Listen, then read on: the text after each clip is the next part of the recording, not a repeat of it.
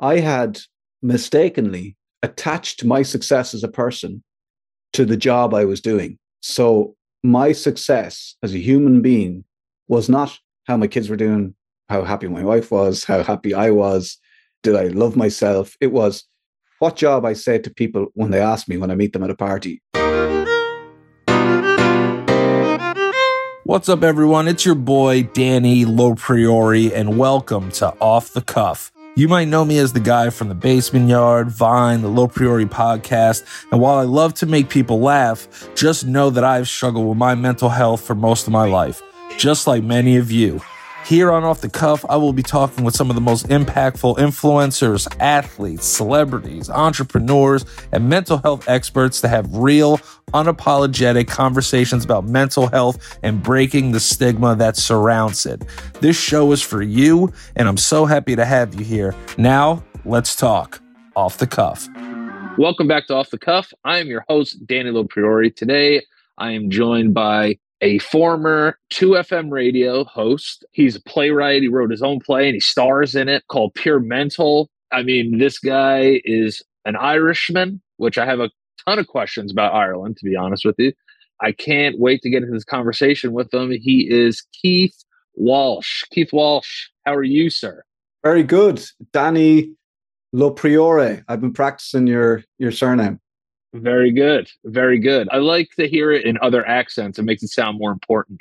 Yeah, I just think it's a beautiful surname. So I was like, Lopriore. It's good. It's nice. It feels nice in the mouth, you know. It's like it does. Like a good wine. Whereas my name is Keith Walsh, you know, it's very sort of, you know, yours is romantic. That's a strong name though. That's a strong name. Yeah, thanks, man. And no one's ever said that to me before. I'm Keith Walsh. That's a strong name. Yeah, almost like Viking, isn't it? Yes, very, very final boss. Very final boss. I'm getting emotional that you're saying nice things about my name. That's a bad sign. There's going to be a lot of crying. No, listen, I tell people all the time when they listen to the show, crying is welcome. And, you know, a big part of our thing is, and this will lead into my first question, is I'm a big fan in men crying. I think if men cried a little bit more, things might help actually go a little bit smoother in life. I think, you know, we deal with this kind of toxic masculinity, but when I have people from different backgrounds, from different countries on the show, I'm more in tune with the American idea of like toxic masculinity. What is toxic masculinity like in terms of, you know, bravado and ego in Ireland? Like, I have an idea because we're Americanized and like you see like one episode of Peaky Blinders and you think you know everything about everything. But, you know, it's one of those things. What is it like as a young Irish man, you know, growing up from a boy to a man and dealing with your own masculinity? Well, that is quite the question. That's a good opener. We need an hour just for this question, Danny. 100%. You see, I suppose it's interesting because you might, as an outsider, you might look at Ireland as this beautiful, green, mystical country, you know, full of sort of druids and people who are close to the earth and in touch with themselves. And, you know, almost like hippies, maybe, you know, like if a leprechaun isn't, you know, the original hippie, then I don't know what is, you know. So like the happy wanderer. Yeah. And I think that we were. I think there was a time where we were closer to probably like most countries and most cultures. We were closer to the land. We were closer as people. We were closer to the elements. We respected nature more. We listened to Mother Earth, as it were. We were more in tune with our needs as people and our emotions and people's emotions and other people's needs and each other and community and all this kind of stuff. There was a time way back when in Ireland where we lived under a law called Brehon Law. And in that community, in that culture, in Ireland in those days, it was a matriarchal society. So actually the women were kind of, not that they were in charge, but they were more powerful within the community. It was matriarchal. Oh, wow. They made a lot of the decisions. And actually, a woman could get out of a marriage if she wanted to by deciding she wanted to get out of the marriage in those days. So that's kind of Ireland, old Ireland, Celtic, mystical Ireland, you know, where we were warriors and, you know, we had big dogs and, you know, we had bears in the country and all that kind of stuff. But a lot has changed. And I think it probably started with, England and the United Kingdom sort of taking over, like countries like Scotland and Wales and Ireland. And we basically kind of became, the land of Ireland became just more land for British royalty. So they would be given chunks of land, taken off Irish people. They'd be given chunks of land, and that would be their land then. And they could charge rental and all this kind of stuff. It was called a plantation. The idea was that the Brits would take over, they'd all move over, kind of sort of move the Irish to the side a bit and take over the land. We had some beautiful land over here. The country was mostly covered in beautiful oak native trees. They were all cut down for shipping for the Royal Navy. All this kind of stuff was going on. So we were quite set upon as a people. And a lot of people would say, like, I'm not having a go. This is not about pointing the finger or bashing the Brits around. But this is just history. It's history. Yeah. I'm talking about traumas. I'm talking about historical traumas. I'm talking about how we changed as a people and where we ended up. At the turn of the century, we got some of our rights back and we became an independent country. So part of Ireland became independent. So you have 32 counties on the island. 26 became the Republic of Ireland, and the 6 counties became Northern Ireland, the north of Ireland. And at that stage, when we became a republic, there was a fella, the president of Ireland, the guy who went on to become the president of Ireland, kind of took over and started running the country once sort of we were ruling ourselves, decided that the best way forward for the Irish people out of being ruled by the Brits and having independence, the best way forward was to have strong religious beliefs, a strong moral guidance. And so he really aligned himself with the Catholic Church. So we became this republic, but very much run by the Catholic Church. As an Irish people, we were subjects of the church. So we had to respect the church. It was sort of literally beaten into us. So we had teachers in school, we had brothers, and you've probably heard of for sure. Christian Brothers in America.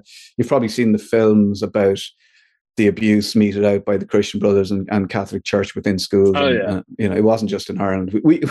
We exported it. We were so good at it. We exported it. And let me tell you something. The American Catholic Church, for the most part, took it and ran with it. I'll tell you that. They ran with it. They were like, "Oh, jeez." If they saw a gap in the market, they saw an opening and went for it. And in a way, as men, I don't really know why this is, but as men, we didn't stick up for our women folk. We didn't stick up for our wives and our sisters and our daughters and our neighbors who were treated this way. We men were probably responsible for a lot of the abuse meted out to women in Ireland at the time. Women are expected by law, like if your wife wouldn't have sex with you, you could go around to your priest and say, "My wife won't have sex with me," and the priest would come around and go, "You need to have sex.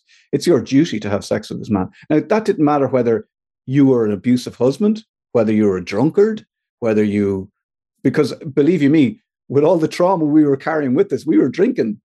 Oh yeah. And we the drinking and the fighting was a thing, and that was a real thing because we as Irish men did not know how to handle our emotions. And the only way we could find peace from our own heads was drink a lot of the time. Look, a lot of people managed to get by without it, but there was a lot of, I don't know if it's a common thing, but like out of the trauma of the 800 years of oppression by the English and then being run by the Catholic Church, we were like a traumatized country, and we were taking it out on each other. We had the church taking it out. We had teachers beating children. We had parents beating children. We had fathers beating wives. Everyone was kicking the shit out of each other. Pretty much. Yeah. And it was all like the abuse was coming. It was trickle. You heard of trickle down economics. This is trickle down abuse, Oh, for sure. And, the beating started up here, and a man probably found it hard to get respect on the streets or in work or in the workplace, and, brought that frustration home and took it out in his family. And talking about toxic masculinity, we wrote the book, we weren't very good to, well, first of all, we didn't know how to be with ourselves and our own emotions, because the things that are told, and I'd imagine it's the same in parts of American society, the things that are told to young men is man up. Oh, yeah. Kind of pick yourself up, grow a pair of balls and just get on with it and stop feeling sorry for yourself. Yeah. And, it's like, even in that situation, so like I live in New York City, right? And like Italian and Irish people built this city. Most of the stuff that's here, especially the pre-war stuff that's still around, those were Irish immigrants and Italian immigrants. And I really feel that the generations are not that far apart. So it's like you still have people in America that live by like these old Italian lifestyles, outlooks, especially when it comes to religion. Irish, the same thing. And it's almost like how you said trauma can almost be like exported and imported. So if you think of the Irish people that came here, just because they left Ireland, they brought obviously trickle down trauma here. There's little things in Irish culture like, don't leave food on your plate. Like your mother will literally slap you. I remember being a kid and sitting at the table and it was dark outside because I hadn't finished eating my turnip, but everybody else had left the table. And I feel like that's that real old school shit right there. Yeah. Because you really think about it, it's like our parents aren't that far removed from World War II, right? So if you really think about it, it's like our grandparents lived through some crazy shit. My grandparents that were in Italy at the time, like my grandfather was like trying to survive during World War II. Like that was a real reality for him, And then when he came here, he was like battle hardened already. You know what I mean? And that's like you were saying to go to your point, the trickle down is like, how is this having to be hard and survive every day? How's that going to transfer into you being a father? Yeah, and it doesn't. And like your grandfather is going to America, and he's bringing that. He's traumatized by what he saw, and he's bringing that trauma with him. He doesn't know how to talk about it. A lot of the times, you hear children or grandchildren of people who are in the war, like granddad never talks about it. He doesn't talk about it. The man's traumatized. He doesn't know how to talk about it.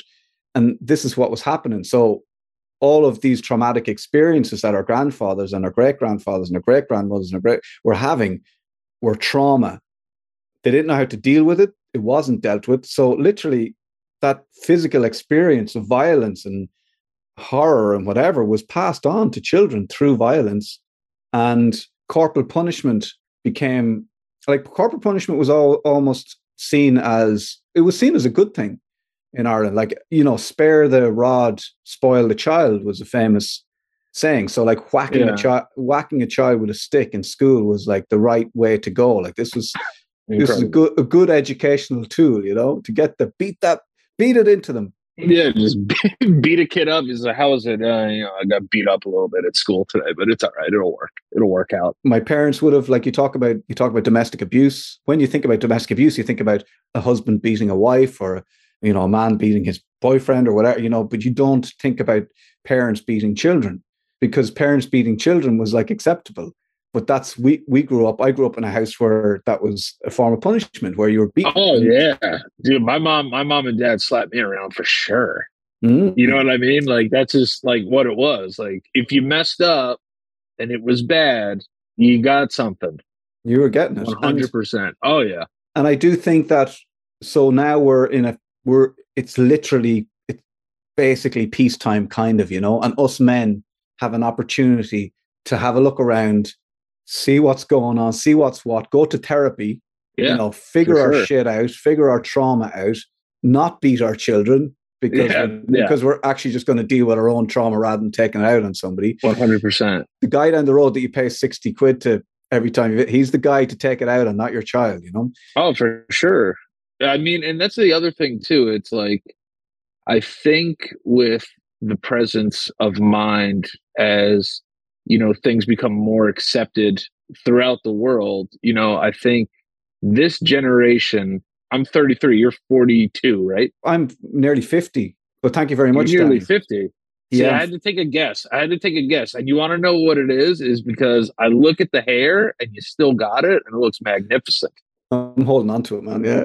Holding on to it. You got a great fucking beard. I'll tell you that. I'm over here, like, you're telling a story about like trauma and stuff. And I'm like, that's great. And I'm getting mesmerized by how amazing your beard is, So I'm over here. I'm just like, yeah, I know that sucks, but that beard's fantastic. So I'm 48. Thank you very much. I'm 48. You're 48. So it's like, you're a generation above me. It's my brother's 42. So I look at him as like, an example of fatherhood and how he kind of evolved from my dad. So like I got to see my dad be my dad. Then I got to see my brother be a dad.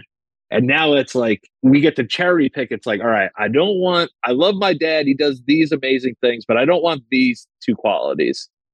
Then it's like, I love my brother, but like maybe like there's two qualities like I don't want here. So like thankfully I'm young enough to be able to try and like mold the best version of my dad. And then the closest thing to another dad was my older brother. So now it's like, all right, how do I become like the best version? And I think as time goes on and, you know, people will start to be more in touch with whether it's their feminine side. I think a lot of people have to understand that men, especially straight men, I think as an overall, we're starting to become a little more in touch with our feminine sides. And I don't think it's horrible to, you know, people hear feminine and they think, you know, oh, you mean the gay part of you? Oh, well, what are you, gay? That's what it used to be. That's what it used to be. And as time is going on, we're getting a little bit better with that. And, you know, what you and I do for a living, right? So it's not, we don't live like the stereotypical life. You know what I mean? And, you know, it's a blessing. Like people will come up to me and say, I'm sure this happens to you. It's like, dude, like your job's like so cool. Like I would love to be able to do that. But we were talking a little bit briefly before this is our job never really ends. And it's so fucking stressful. And people, I hate to, because it sounds like we're complaining, right? People are like, oh, you get to do what you want for a living. And it's like, yeah, in a way that's true. But if I skip a day, it's almost like a shark. If a shark stops swimming, it will die. That's what our lives are like, you know? And it's hard for us to stay in touch with, you know, we got to have this hard nose. Like I'm an entrepreneur. Like I got to get up and get after it. Like today's the day. No one's ever going to beat me. Like I'm going to work harder than everybody else. And sometimes I'm like, nah, I just want to sit in my bed and fucking be sad. Like, let me just have a day. Yeah. But then you deal with the toxic ideal of being a real man. You know, be a man. Be a man. I tell people, what the fuck does that even mean? Yeah, and I mean, there is like even talking about podcasting or the media or being involved in the media or creating content or whatever it is you're doing. Like I've seen, and you'd be aware of characters, you know, sort of leaning into that toxic masculinity, you know, still trying to tell everybody that men are superior and women are there for men to use and all this kind of stuff. And, you know, it's worrying. It's the type of thing you need to talk to your son about and have conversations with. And because, you know, your kids are going to be on TikTok and Instagram, and this idea that, you know, I wonder about how helpful this like masculinity and our idea of masculinity has been to us. I'm not sure it's been that helpful at all. You know, it's almost like I feel like at some stage we just need to put down the masculinity and be people with feelings and stop worrying about whether we've got a vagina or a penis, you know, just relax. Yeah, it's true. And it's like, you know, when I first went to therapy, and I want to get into this with you because it sounds like we kind of have similar stories in terms of therapy. One, therapy was not pushed much in my household growing up. You know, for us, it was you deal with it in house. We'll take care of it. You know, if something happened outside, externally or internally in the family, it was like, this is what we're going to do. You know, we're going to take care of it here. Let's not involve the principal. Let's not involve the teachers. Let's not involve the father. Let's not involve the church. We'll take care of it in the house. But no one's equipped in the house to take care of anything. So now it's like, you know, my mother's not supposed to be my fucking therapist. It's not dealt with. It's like, okay, shut up about it. It's like, oh yeah. So this is how we're dealing with it. We're not going to tell anybody what happened. Everyone's going to shut up and never talk to anybody about it ever again. And that's it. And you just carry that shit around with you for the rest of your life. Okay, that's cool. Because the belief was once you're only making it worse by talking about it. Oh yeah, because you were afraid to talk about it. But the belief was, how is talking about it going to help? Just grow a pair of balls. Just man up, move on. Move on was a great word, you know? Move on. And it was also like, it's nothing a good meal can't fix. I'm just like, what are you talking about, dude? My freaking gym teacher tried to do something to me at school today. You know what I mean? You know, I'm going to eat a sandwich and that's going to make it better. Like, what are we going to do with all this? And then when you got to a certain age, you might go for a few drinks. That'd make it better. That's what it turns into. It starts very, very young as families internally, we would suppress all and repress all this stuff. And then you would fix it with small things, food. You fix it with entertainment, video games, other shit, just to keep our minds off of like the real stuff that's bothering us. Then we get introduced to alcohol. That's another way to deal with it. Drugs, another way to deal with it. Sex, another way to deal with it. And we're dealing with all of these things that started from not almost, just ignoring the conversation of actually what's really going on. And when I first went to therapy, I was like, damn, dude, there's a lot of shit from when I was a kid that really fucked with me. And I was just kind of taught to be like, pick yourself up, dust yourself off and go on. But I think the perfect thing that you said is families would always say, we're going to keep it in house and we're going to work on it. And you would never hear about it again. There was no work ever done. The only thing that we were going to do is we were going to forget about it. That was it. Shut up. Yeah, it was just shut up. Stop talking about it. That was your therapy. Were you afraid to go to therapy? Yeah, because I think therapy meant you were kind of crazy. Yeah, something's wrong with you. The feeling I get in America, because in mainstream media in America, there'll be a talk show host on and he'll be saying, my therapist, blah, blah, blah, and that's kind of like it's almost like it's part of your growing up. You're going to need vernacular. You're going to need a therapist, just, face facts, whatever. In Ireland, we talk about mental health in Ireland, and I would consider myself a mental health advocate. So I would like to, talk about mental health and look after your mental health and encourage people to go to therapy and use my whatever platform I have to do that, But just the word mental in there with mental health, because in Ireland, there is a famous word that we use, like if you're seen as crazy, people will call you mental. Yeah. That guy's mental. I don't know if that's an American term, but your man's No, it's not. But like we see it in other cultures. So like that's, you see that in like Guy Ritchie movies. Yeah, he's completely mental. That guy's completely mental. He's off his rocker. Yeah. But mental is the word that we use to describe somebody who is crazy, And so to deal with your mental health was to be seen as, well, he's crossed the line of just being normal, one of us, like able to deal with everything and keep everything in house and bottle everything up. And I can keep everything. Yeah. I'm a man who can keep everything bottled up, like my shoulders up at my ears, but everything's fine. I won't need any therapy. Whereas it's like you cross that line and you start going to therapy and you start talking about mental health, then you're kind of seen as like you've lost it. Has he had a breakdown? Is that why he's going to therapy? So that's what I was worried about. I was worried about what would people, if I start going to therapy, people start thinking I've had some sort of breakdown, and are they going to treat me like I'm crazy? And will I not, will I not get a job again? And I used to work in radio. I was worried about people not giving me a job as a presenter because they thought, well, he's a crazy guy. He's liable to say anything. He could have a breakdown live on air. Right. All these things. And it was my wife actually encouraged me to go to therapy. And I could not be more appreciative.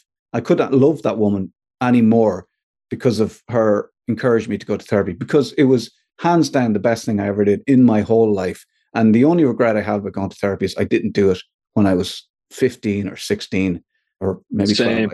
And I absolutely now, look, some things work for some people, may not work for other people, but this absolutely the best thing I ever did my whole life. And I agree with you with that, because just to go into it, because you almost had other coping mechanisms, right? Like you were an avid exercise, like watching every like calorie you ate. Like this was the way that you were like coping with a lot of stuff before you like mainly focused on therapy, right? Yeah, I tried everything. Until therapy was the only thing left, because I thought I could control eating exactly the right food. Like at one point I was training for a marathon. I was working on a breakfast show, which meant I had to get up at 5 o'clock in the morning. I was training for a marathon. I enjoyed playing football, which is soccer. We call it. So I was playing that. I was going to the gym. Yeah. I was going to the gym like once a day. I was playing football at some stage. I don't know how. I was training for a marathon. I was literally running away or trying to fitness the trauma out of myself. Like, I wasn't getting enough sleep. I wasn't. Yeah, almost killing yourself while doing it too. Yeah, and my wife was like, "Where are you going now?" I was like, "Oh, I'm going to the gym." Where are you going? I wasn't around for anybody. I wasn't present. I was just running, almost like running away from myself. At one point, I got an injury, which was like a bulging disc in my neck, which was kind of dodgy. This doctor gave me an injection into my neck so that I could run the marathon, rather than me just going, I just won't run the marathon then. Is there a chance I could die? Yeah.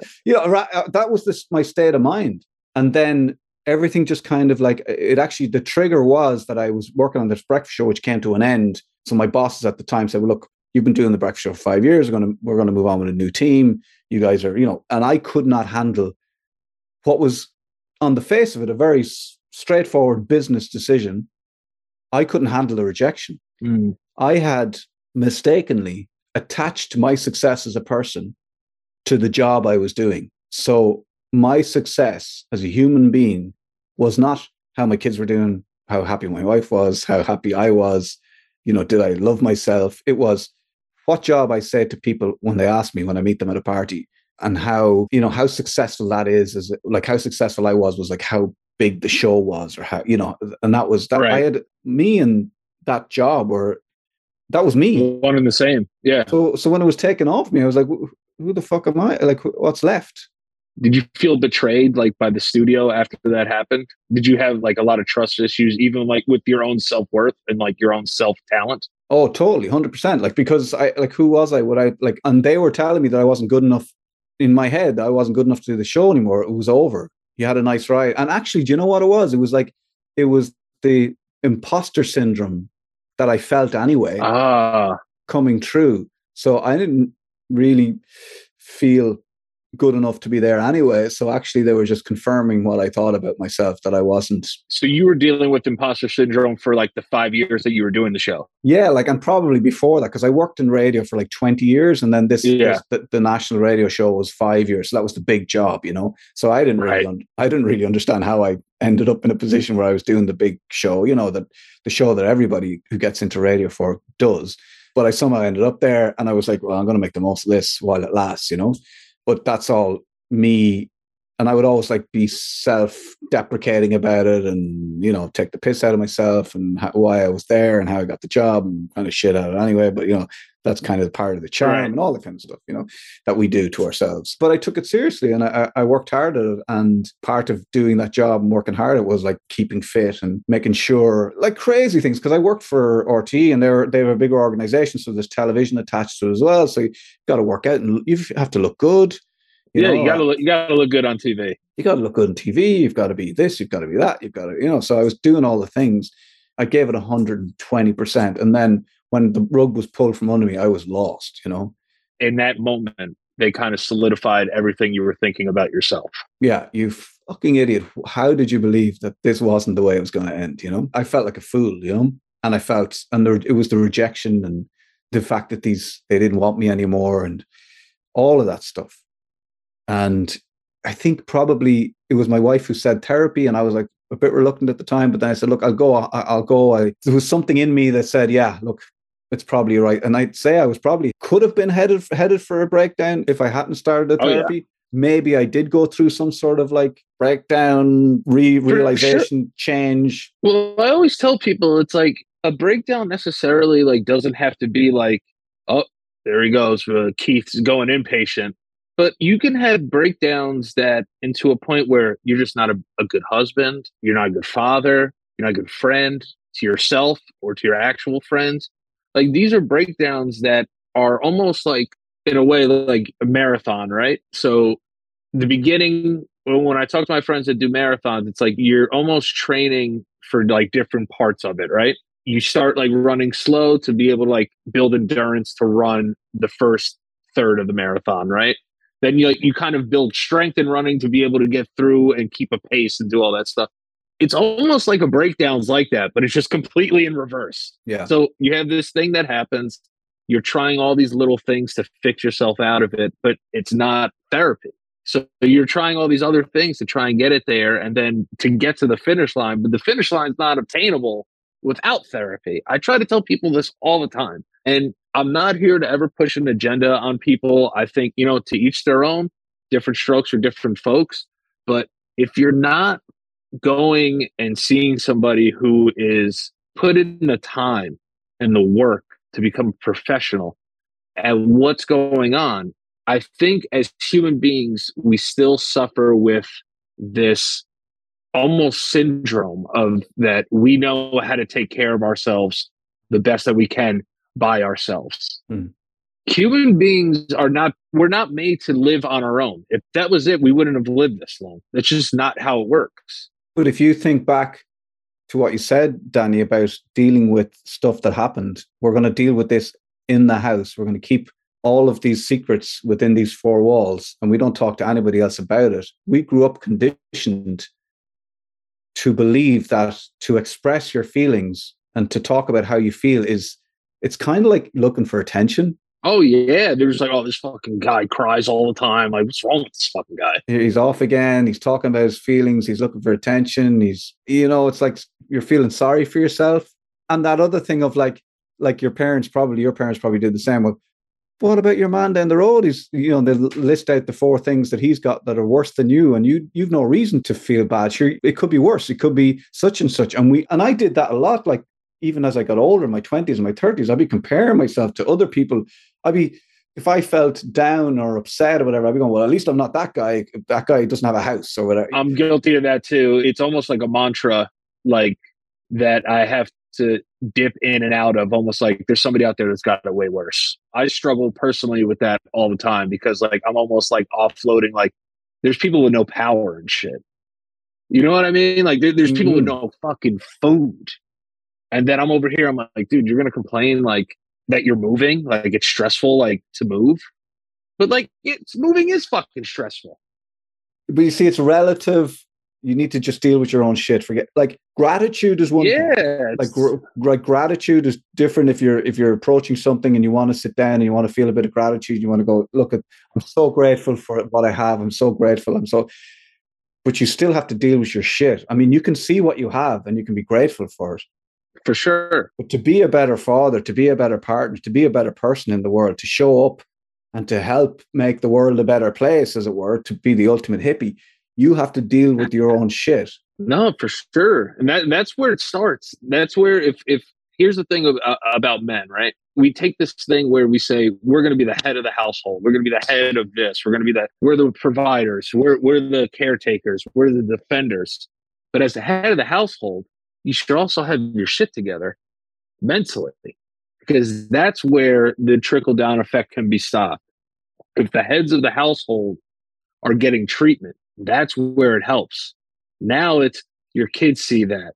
Now therapy is not taboo to them. And then, sooner or later, listen, man, we come and go. We'll be gone sooner than later. You know what I mean? In the grand scheme of the universe and the earth, right? My thing is like, listen, if the head of the household is showing, listen, we're going to deal with this and we're going to get help for this because I'm not equipped to do this, that doesn't make you less of a man. That makes you a strong person. We have to get this idea of like, be a man. Like, we have to take our gender out of the complex that we deal with this entire time. It comes back to, for me, the Catholic Church in Ireland. They would take a young woman from a family if they thought she was pregnant. So we used to have to keep, so as Irish people in Ireland, you would have to keep secrets from your neighbours because neighbours would tell on neighbours. It was probably similar in Italy, in communist Italy. Like, everything had to be kept a secret. You couldn't talk about stuff. Oh, no, they would come get you in the middle of the night. If you read old stories about, if people even heard that you were talking about the people who were running the country, they would come and get you in the middle of the night. Mussolini. Oh, yeah. They would come and get you in the middle of the night in these countries, which is terrifying. You can't even speak out on your own government. They didn't play it. They would come and get you, and then no one would see you again. Go to some weird prison and stay there. So all of that stuff that's all, as you said, if the head of the household, first of all, needs to deal with the trauma, and the head of the household is it's funny because in my house, in our house, the house I live in with my two children and my wife, it's like there's four of us. There's four people. There's not two adults, two kids, two people telling the other two what to do all the time. It's like, how are we all doing? How's everybody? How are we rubbing along? What do we need? What do we need as a family to help each other? It's not like this is what you need to do next. These are the grades you need to get. This is what you need to do when you go to university. It's like, it's sit down. It's like, what do you want to do? How do we make that happen? How does everybody has a say about how they live their lives and how that happens? It's an ecosystem. It's not a hierarchy. There's not really a hierarchy. I mean, obviously there's times where you have to say, look, you're still 14. You're still 14. you can't be out drinking till midnight, you know. You drink till 10, that's it. But so we kind of like try and treat it like everybody has a say and everybody gets to speak, and no one person's voice is more important than the others. And even maybe I try and be the dad sometimes, and I probably get laughed at, you know, when I try and put my foot down. But if I'm being grumpy, I'm called out on it. If I'm the issue, they'll call me out on it. And if I'm not being reasonable, I'll be called out on it. And I prefer that. I don't want to be the dad that is being unreasonable and expects everybody else to do an unreasonable thing just because I'm traumatized and this is something's triggered me and I'm taking it out on everybody else by being completely unreasonable. That's not a way to run a household. It wouldn't be a way to run a business. It wouldn't be a good way to run a country. We have to realize these. It's crazy. And we go back to toxic masculinity. This is how households are run, by men who had trauma, who were triggered by things, who took it out on everybody in the house and were completely unreasonable, and then expected everybody to just turn up for mass on a Sunday morning smiling. You know, after he killed half that was the other thing. That's how it was. He bet the shit. He or the mother or the father beats the shit out of everybody on a Saturday night. Sunday morning, everyone turns up in their best clothes smiling at mass to tell the world, what? To tell the world, everything's fine with us. We're cool. Sometimes it was in the parking lot. Well, I can't tell you how many times I probably got smacked before church going in there. Like, you better stop crying before you get into the church and start some. all the time. The big thing was, if you embarrass me in this place, stop crying right now. Stop crying. And I was just like, oh, wow. I was like, you know, and that's like when you're really young, you start to look at like crying like as a weakness and all that stuff. I have a couple more questions. After this, after the breakfast show, and you're dealing with imposter syndrome, you're going to therapy, you're having these breakthroughs, what possessed you to write a play? Good question. Good question. As part of I went to see this guy called Luke. He's my therapist, and he's a good guy. And I like to think of him as my friend now. But you know, I still go to see Luke for a period of about a year to a year and a half. I was seeing Luke every second week, maybe every week sometimes. And he got me into doing things that I used to enjoy that I'd stopped doing. And one of them was writing. And I got into journaling. So every morning I journal and all that kind of stuff. And I also signed up for a writing course. So I started writing. With this writing course, I was learning how to write creatively. And so as part of that course, every week you'd have homework to do. You have to come back in with a full sort of short story written. And I found that I was going to therapy and all this stuff happened, you know, and I was going to this creative writing course and I was coming back with these short stories, and all of them were about me and mostly about my childhood and the shit that happened. So it ended up at the end of this writing course that I ended up with about 10 short stories. A typical white male, right, just writing shit about himself, going, oh yeah.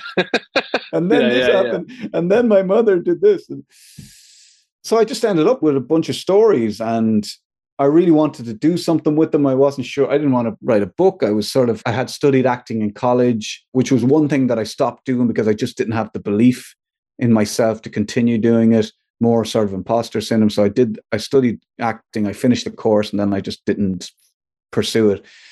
So that was something with the therapy. I was like, I need to get back to doing the things that I really want. Like, you're trying to like fulfill the dreams your childhood you had for them. Do you get that? Oh, like, yeah, for sure. I'm going to do that stuff for you. So it was all that stuff. Got to make them proud. Yeah. Exactly. Yeah. I'm going to make a young Keith proud. So I contacted a friend of mine and I said, look, can you have a read of some of this stuff and see what's in it? And she was a theater performer, director, writer. And she said, look, I think there's a one-man show on this. I think there's a play, and I think I can help you pull it together and write it up as a play. And that's what we did. And she worked with me, and we wrote a play called Pure Mental, and it's basically about me, but ultimately about a guy who has a midlife crisis.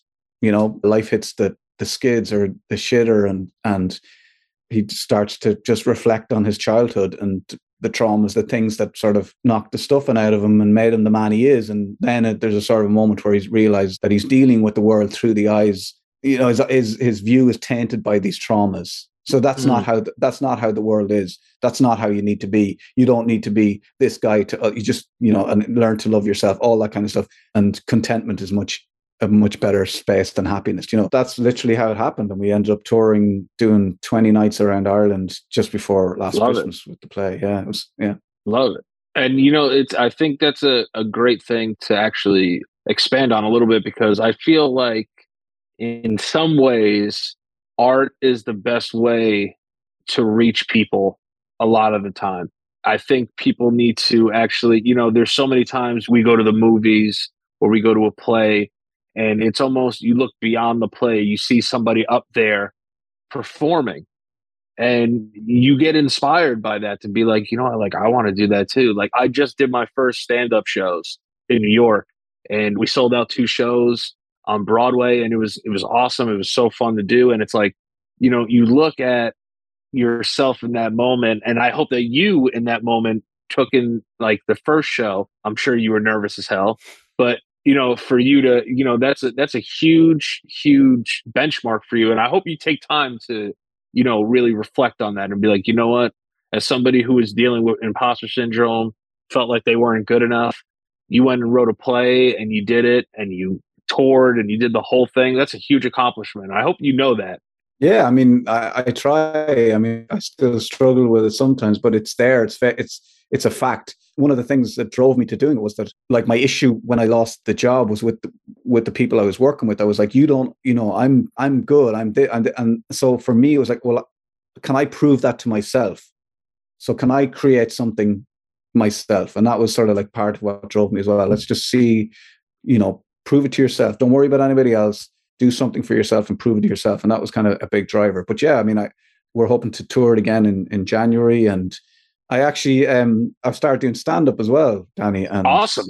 Yeah, I've got my first support slot. So a friend of mine he has like an hour-long show that he's touring with, and he invited me to do his opening bit. And so I've got 20 minutes of material to do. Do it as much as possible. Do it as much as possible. Have fun with it. I always say, now that I'm doing stand-up, that was like my lifelong dream, that I had to have some other dreams to actually get there, because my self-belief just wasn't good. I never really believed in myself. I was one of those people that I would rather not do it than fail.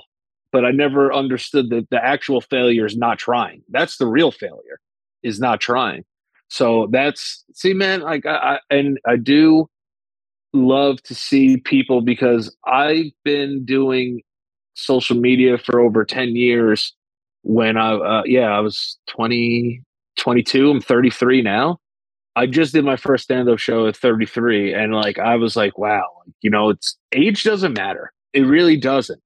Like going out there 48, like that's such an admirable thing to do. You know how many people would just be afraid to start doing comedy at 48 years old, 47 years old? Mostly me. But I'm just saying, that's why you got to stop don't beat yourself up, man. It's hard. It's easier said than done, but you got it, man. Yeah. But it's going back to therapy. Like, I feel like in that moment, and this is like a lot of men, come a cropper in their 40s because they lose a relationship, a marriage breaks down, they lose a job, and that you can go either way. Like, and I feel like because of therapy, I dealt with that in a way which meant that my trajectory was positive rather than negative. Do you know what I mean? It just like it goes back to that, And it's also like you're getting closer to death and shit. And, it's like, I'm going to be old. My testosterone's dropping. I can't lose any weight. I'm growing fucking tits. You know what I mean? Like, it's just like how it is. It's, that's what happens with a man,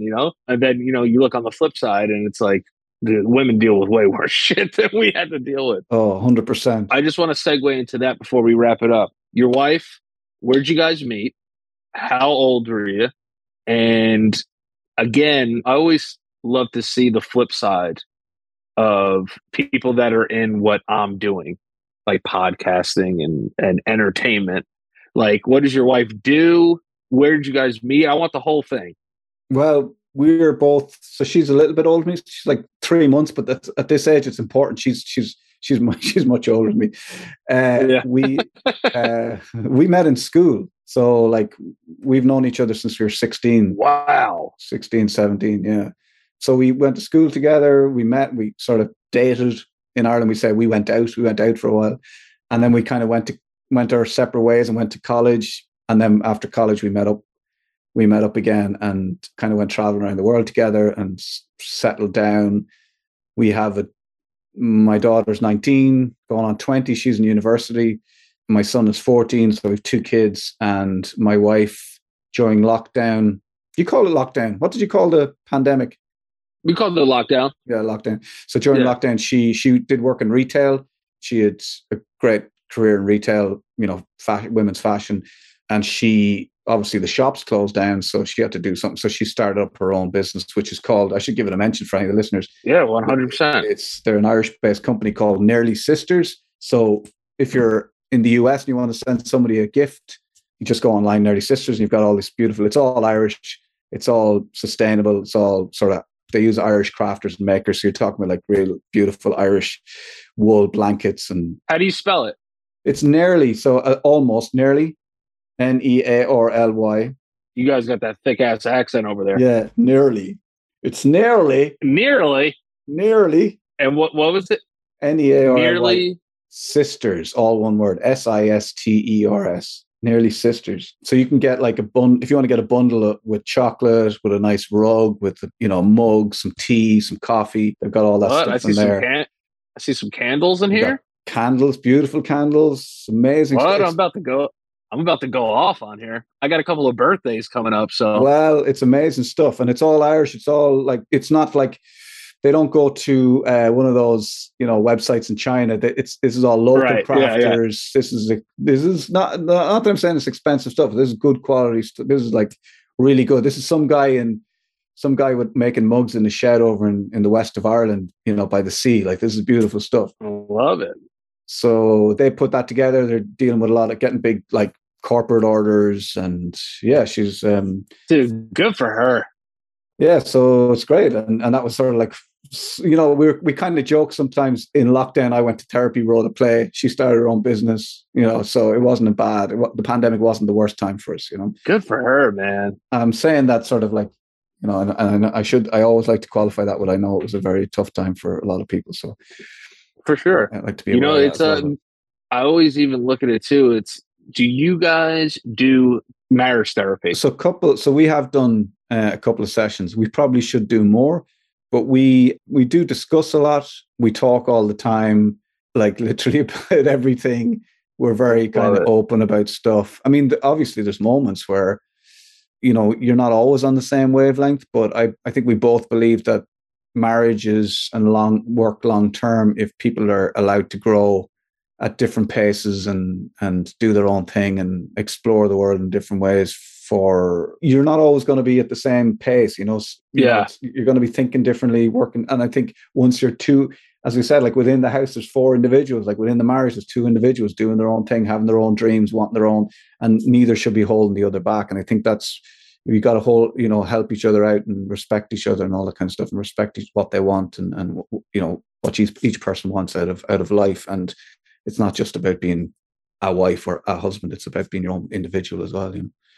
I love it. So for me, I'm about to get married in 2023. Do you have any advice? Just keep talking. And yeah, I just think that really champion each other. Like I'm sure you do anyway, but really champion what it is your wife wants to do, whatever it is, however crazy it might seem.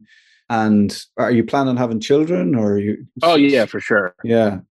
And just share the. Listen, I didn't do all this self work to not have a kid. You know what I'm saying?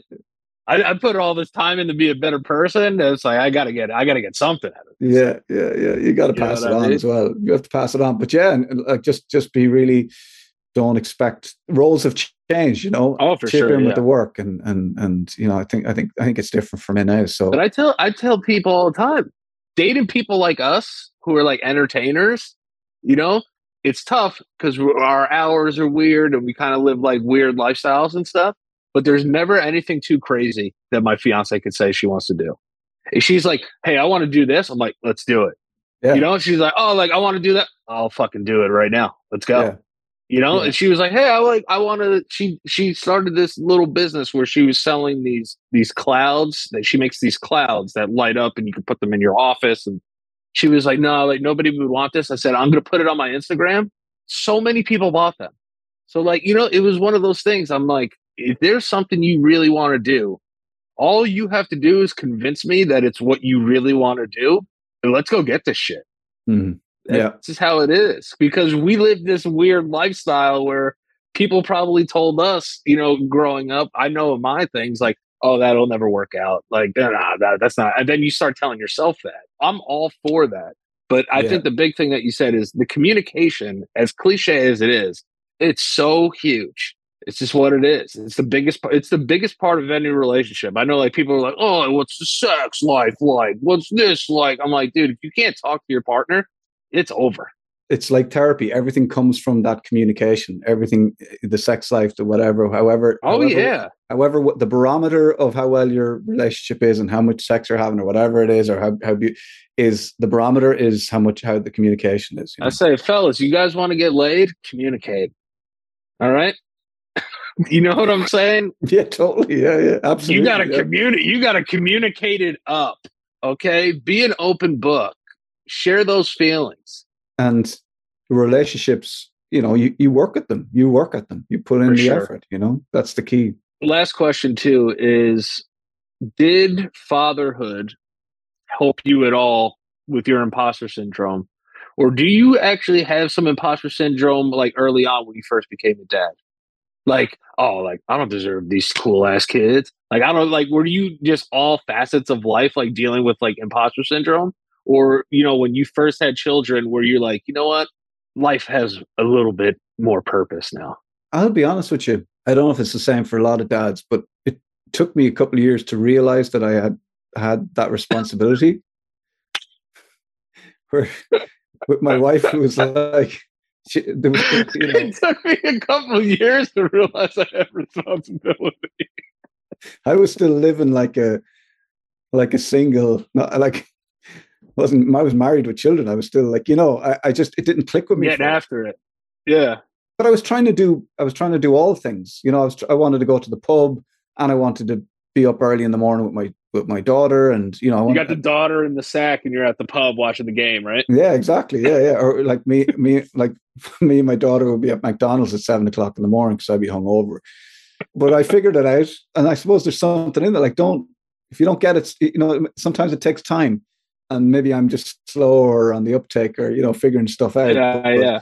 My wife set me straight, when she knew I needed a good talking to. She was like, hang on a second, you can either hang around here or you can just go and live on your own, So I got a bit of a wake up call at one point, but it can be difficult. Like I suppose for the woman, she's under no illusion that she's just had a child, and like there's an immediate connection. Sometimes it can be a bit more difficult. We have to work at it, but we have to put that time in, and we have to be willing to put the time in to work at, to create this bond.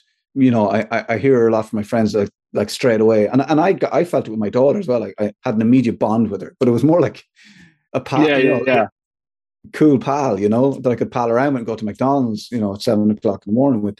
But after a while, I realized with that became responsibility, attention, listening, being there, being present, not thinking about other things when you're with your children. But I didn't have it all when my children, like I didn't know exactly what I was doing when my children were born. And I'm still learning to this day, even though they're like one's 20 and one's 14, I'm still learning how to be a dad. And I think that's what you have to approach being a dad and a marriage. Every day you're learning how to be a husband. Every day you're learning how to be a dad. And hopefully you'll never stop learning, because that's the best thing about it.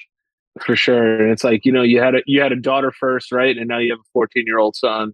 And like, he's at that age where like, he's going to like start becoming a dude.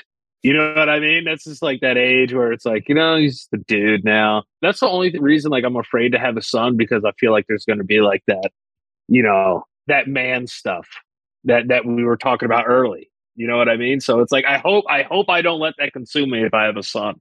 No, but that's like, your fears are based on your experience. For sure.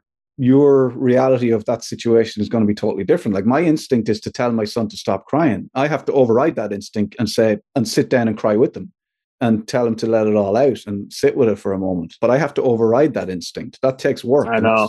That's not going to happen, because there's going to be occasions where that happens, but you're actually, you're going to go like I did. I'll go back to my son and say, you know what? I was out of line there. I apologize. I shouldn't have done that. And I'll chat to him about it, and I'll talk to him about it. And if I react in a way that isn't cool or isn't friendly, whatever, I explain to him that that was totally me.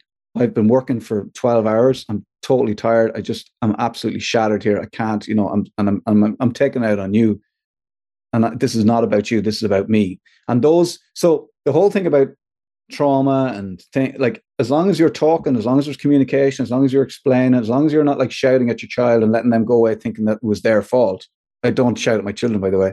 No, but you know what I mean? If you react in the moment in a way that's a little bit unkind or whatever it is, as long as you can stop yourself, take the time out to explain to your son that was all you and not them, that's not a trauma for them then. Well, that's the thing. You're right about that, because an apology and an I love you go a long way.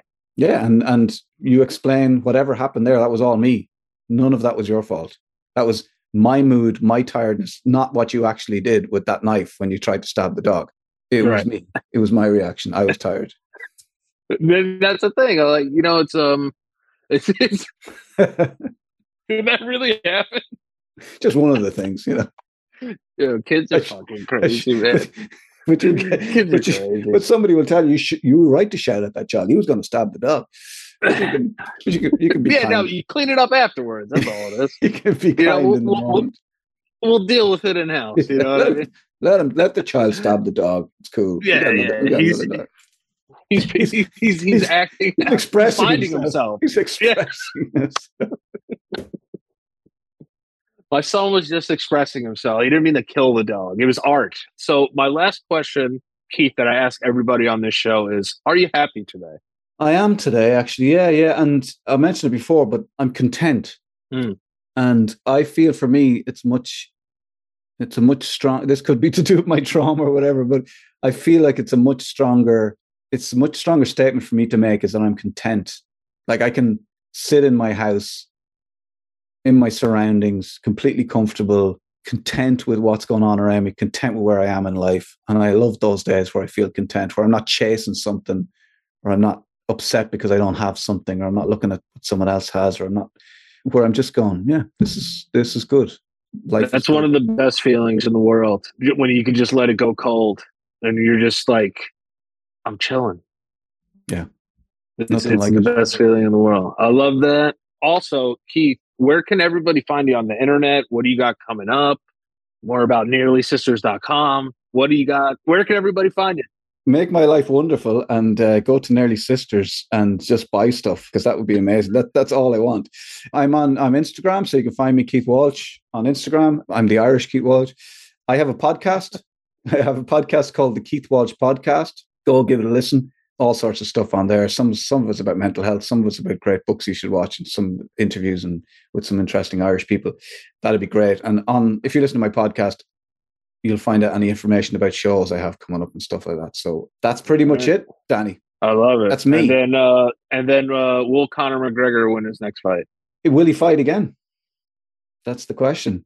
I think he'll come back and fight. I think he'll fight again. I think he's got a couple left in him. Made so much money, man. He's just like, I'm good. Yeah, I feel like he'll fancy one more. But I hope it's not against that YouTube guy, or something. Oh, no. I hope it's not a weird fight. I hope he fights Diaz again. They do the third one, and then they both retire. Just be like, that's it. I'm good. Yeah. Fingers crossed. A lot of money. That's it. As long as those guys make a lot of money, I'm happy. It's the truth. Thank you, Mr. Keith Walsh. I had to say your name again. Strong. It's a strong name. Thank you so much for taking the time and coming on Off the Cuff with us today. Thanks for joining me on another episode of Off the Cuff, presented to you by 101 Life. If you liked what you heard, please subscribe and send us some love with a review. And don't forget, we're all in this together and you're never alone. Peace. Fate Entertainment.